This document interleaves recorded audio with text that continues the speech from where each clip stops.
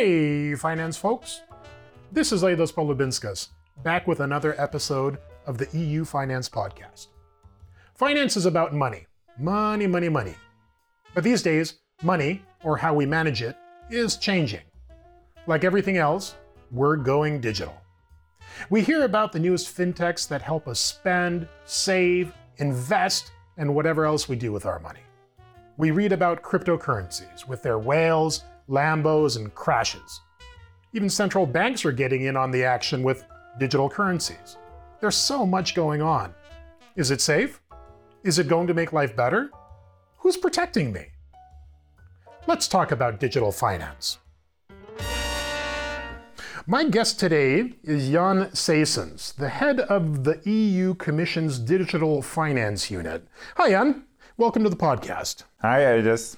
You are in charge of developing policies to drive digital change in financial services and to enable the creation of globally competitive pan-European digital financial products and services in a secure and resilient environment. Some people just call that fintech policy, tomato. Let's start with the basics. What does fintech mean? What is digital finance, and what are you and what is the Commission doing about it? Fintech is very simply the use of technology to provide financial services, payments, bank loans, insurance, or many others. Many people do finance only via technology, only via their mobile phone or their computer.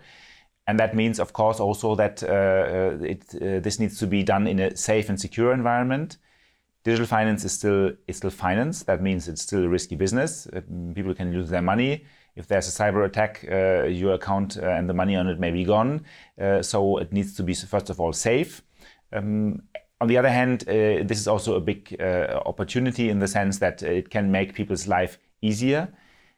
Many people have better things to do than spending a lot of time in the queue in front of the bank or with complicated applications actually to manage their deposits or to do a payment.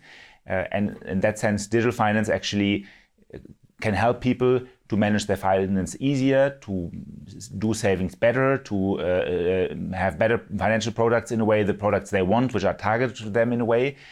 And so alongside of making digital finance safe, actually, we also want to make sure and encourage companies in Europe, enable them actually to provide these digital finance products and to do that not just for their country, but also across the different EU countries. Mm-hmm. So you guys aren't only creating the context for innovation, but you're also helping people protect themselves against risks that they might. I mean, like, when we think about the internet and we think about finance, often we think about, these fraudulent emails coming in and asking us, I've got $1 billion in an account that I can give to you. So that's what the Commission is doing. It's protecting people. It's mitigating risks. Absolutely. So we recently actually proposed, and the European Parliament and the Council of Ministers, they agreed actually on the so-called Digital Operational Resilience Act, DORA, complicated name, but a short abbreviation, which just basically says that each and every bank, each and every insurance company and others need to have basic, cyber risk mitigation measures in place. And to do exactly this, to protect people's, savings, to know what are the procedures to follow if these kind of phishing attacks are being held, and if maybe some people are giving their password, if maybe an employee gives also access details, what does the bank then need to do to indeed mitigate the risk, protect it, and in the first instance to avoid that this is happening. Got it. I guess that's probably the difference between the European Union and other economies is that the EU is always looking out, trying to see how it can protect the consumer, protect its citizens. That's actually a really nice thing. But speaking of risk, crypto. Anytime people think about fintech or digital finance, first thing that pops into their mind is crypto and crypto bros. And lately, cryptocurrencies have been in the news a lot because of volatility. Again, more recently, there was the Terra Luna crash. Should people be better protected against this? Or, I sometimes look at cryptocurrencies as just another form of gambling. Should we just let people gamble, or should we protect them? What do you think? Well, I think there are two parts of that, of the response. The first one is that indeed many crypto assets are really highly risky and highly volatile instruments, and no regulation, no protection can actually help that. That is the nature of those instruments. Bitcoin, to give an example, is made not to relate to any official currency, but basically to have its own value, but also then its own fluctuations in a way. So I think that's simply what every consumer has to have in mind. And I think clear information, that's the first element, clear information on that has to be available. Then in the end, it will be up to citizens and investors to see whether they want to go for that or not. But they need to always be aware of the risks.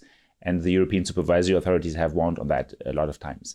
I think that then there's a second element, however. What we all have an interest in and what is all clear is basically that in these crypto asset markets, you cannot have market manipulation. You cannot have money laundering going on. You cannot have sanction circumvention. So we need very clear rules that even for those people who knowingly go into these markets, basically they are not falling fall of market manipulation, and they are not getting into some kind of money laundering scheme and other matters.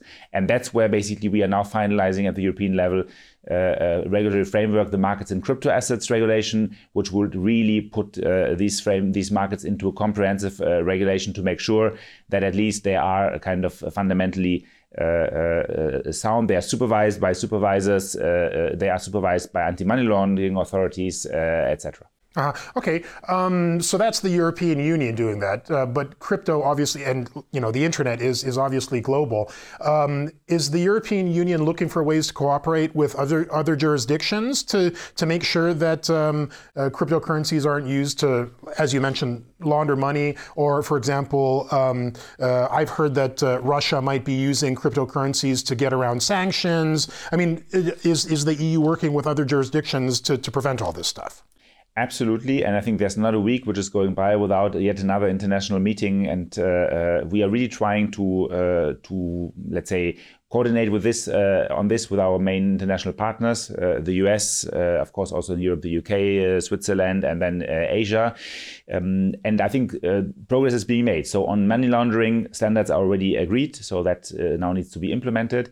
On financial stability matters, on stable coins, in a way, general recommendations have been agreed at global level as well.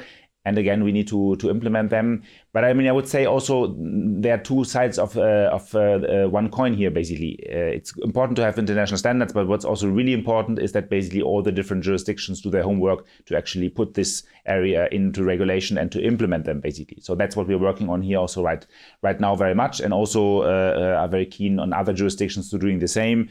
The United States is right now having a huge political debate on, let's say, bringing crypto into regulation, and other jurisdictions are doing similar stuff. Okay. When people think about crypto, they think about it as a currency, though that's arguable. But let's move to digital currency. Central banks around the world are working on developing their own digital currencies. The European Central Bank has launched a digital euro project, and you guys, the Commission, we are working on legislation for the digital euro. What is this about, and how will it make a difference? And the thing that I don't fully understand, genuinely, is don't we already have a digital euro? I do all of my banking online, and I barely use cash anymore. Isn't the money that I'm manipulating or using online, isn't that already a digital euro? Today, we have, of course, increasingly using electronic payments. But the basis for the confidence we have in this system is still the cash. If you do an electronic payment, this is still something which is managed by your bank, and it also there's a risk in the system in the sense that if one of the different banks participating actually fails, that then indeed the money can be lost. Now I think we have many systems to prevent this from happening. So in reality, it's not a very let's say real risk, but it is still there. And I think today the electronic system works well because people still know, well, if push comes to shove, they can also convert their money money into cash, basically. Yeah. And that's what people are doing in a crisis, basically. They're running to the cash machine and they are getting cash because they realize actually that my electronic money on my bank account may not be as safe as cash, basically. And I think the question which the digital euro is looking at is basically, well, will this work when as cash is more and more disappearing, actually, as people are using it less and less. The digital euro is not supposed to actually replace cash, so cash should always be there and should remain, but we have to see that more and more, especially young people, actually don't want to use cash anymore. Well, I'm not young, but I don't like using cash anymore. You are still young. And that's where the digital euro indeed comes in and says, well, I think we think that the monetary system still needs this backing, which so far has been provided by traditional cash to work. It needs to have a similar backing also in the digital sphere, basically. Not to replace the private kind of payment solutions which you're using and which work very often very fine, but to complement them and to basically be there as an anchor of stability, if you want. So that's what we're working on right now. Of course, a digital euro would be a project first and foremost of the European Central Bank, but indeed it would require a legislative underpinning, clear rules on it, and also clear rules on, for example, how will privacy be dealt with in such a context, who is looking at your data, how can we make sure that your data is protected, how do we avoid money laundering once again, and a couple of other matters. So that's indeed what we're working on to provide the framework here, so that then indeed the European Central Bank can actually issue a digital euro. One question that I'd like to ask, you mentioned privacy, and I think that's an issue that a lot of people think about, and probably one of the issues that leads to people thinking about using cryptocurrencies is indeed privacy of if the European Union establishes a digital euro, and then the European Central Bank will know what I'm buying. They're going to know what I'm spending my money on. They're going to be able to track me. Now, obviously, the European Union is well known for its data protection and for privacy protection, probably more so than any jurisdiction in the civilized world. But you mentioned that you're working on that. Can we already look into the future and see that people are going to be protected against being tracked in the way that they spend their digital money?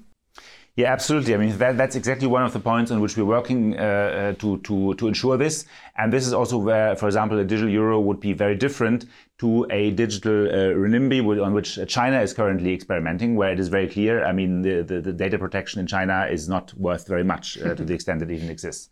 So it's very clear a digital euro can only exist if the European standards of data protection are really being upheld and implemented there.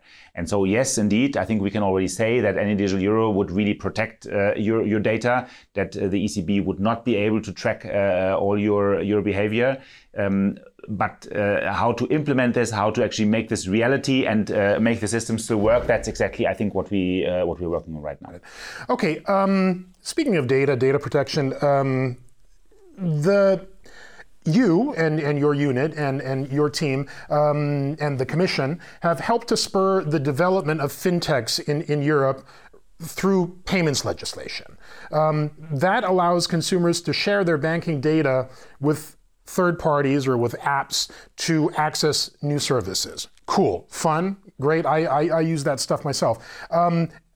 What's next? What's on the docket besides obviously the digital euro? What is next? What can the EU market or EU consumers, EU citizens look forward to in digital finance and fintechs? Yeah, that has really been a big, I think, step forward also, and Europe has been taking the lead in this kind of open banking, let's say, framework, where really as a consumer you can say, well, okay, my bank has the data and information about the payments I have, but if I want to, I can use the services of another company, for example, a company which wants to provide me an overview of my finance situation, and I can allow them actually to access my data, which is held by a bank, because in the end, I'm the data subject.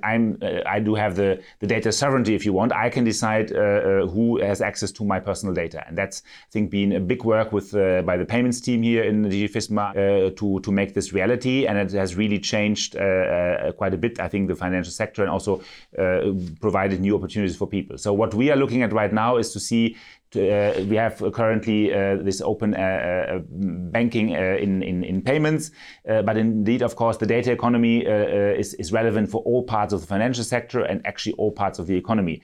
So we want to see how can this principle of the data sovereignty, of the idea that people can decide who has access to their data, how can that be made reality also in other parts of the financial sector and actually also across sectors? Because actually, if I want to take out a loan maybe to have energy, to improve the energy performance of my home, well, I mean, the bank needs to have financial data. They need to know, can I pay back the loan? But it may also depend on actually, am I really going to have a very energy efficient home so that the value of the home will go up basically. And for that, they may need also energy performance data basically. So I think what we're really also working on, what we want to achieve is actually that where consumers where they want to have access to these projects, actually people can use data both from the financial sector, but also from other parts to indeed provide this service. Wow, so integrating information and data not only from your financial life but from your everyday life.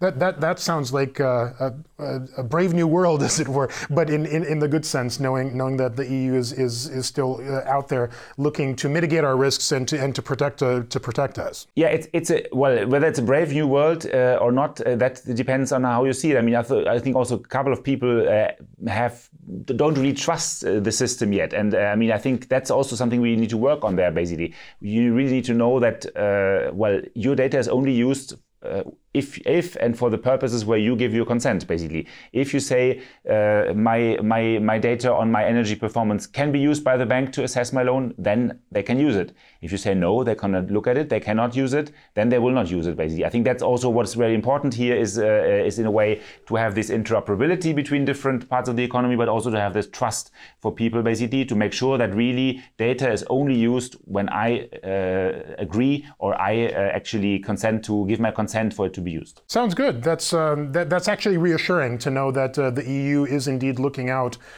for us and making sure that our data isn't abused. Jan, thank you so much for joining me today and for chatting about fintechs, about digital finance. I look forward to seeing what comes out of the Commission in this area. Thank you very much. Thank you very much.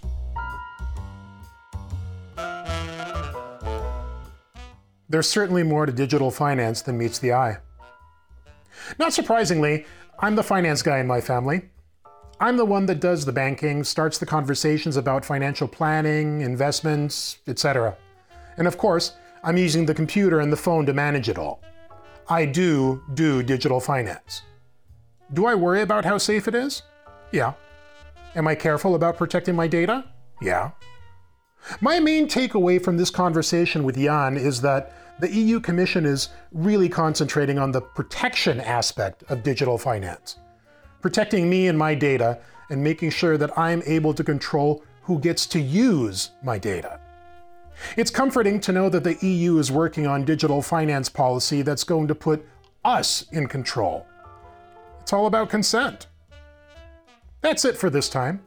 Thanks for listening, liking, and subscribing. Spread the word. Until next time, bye.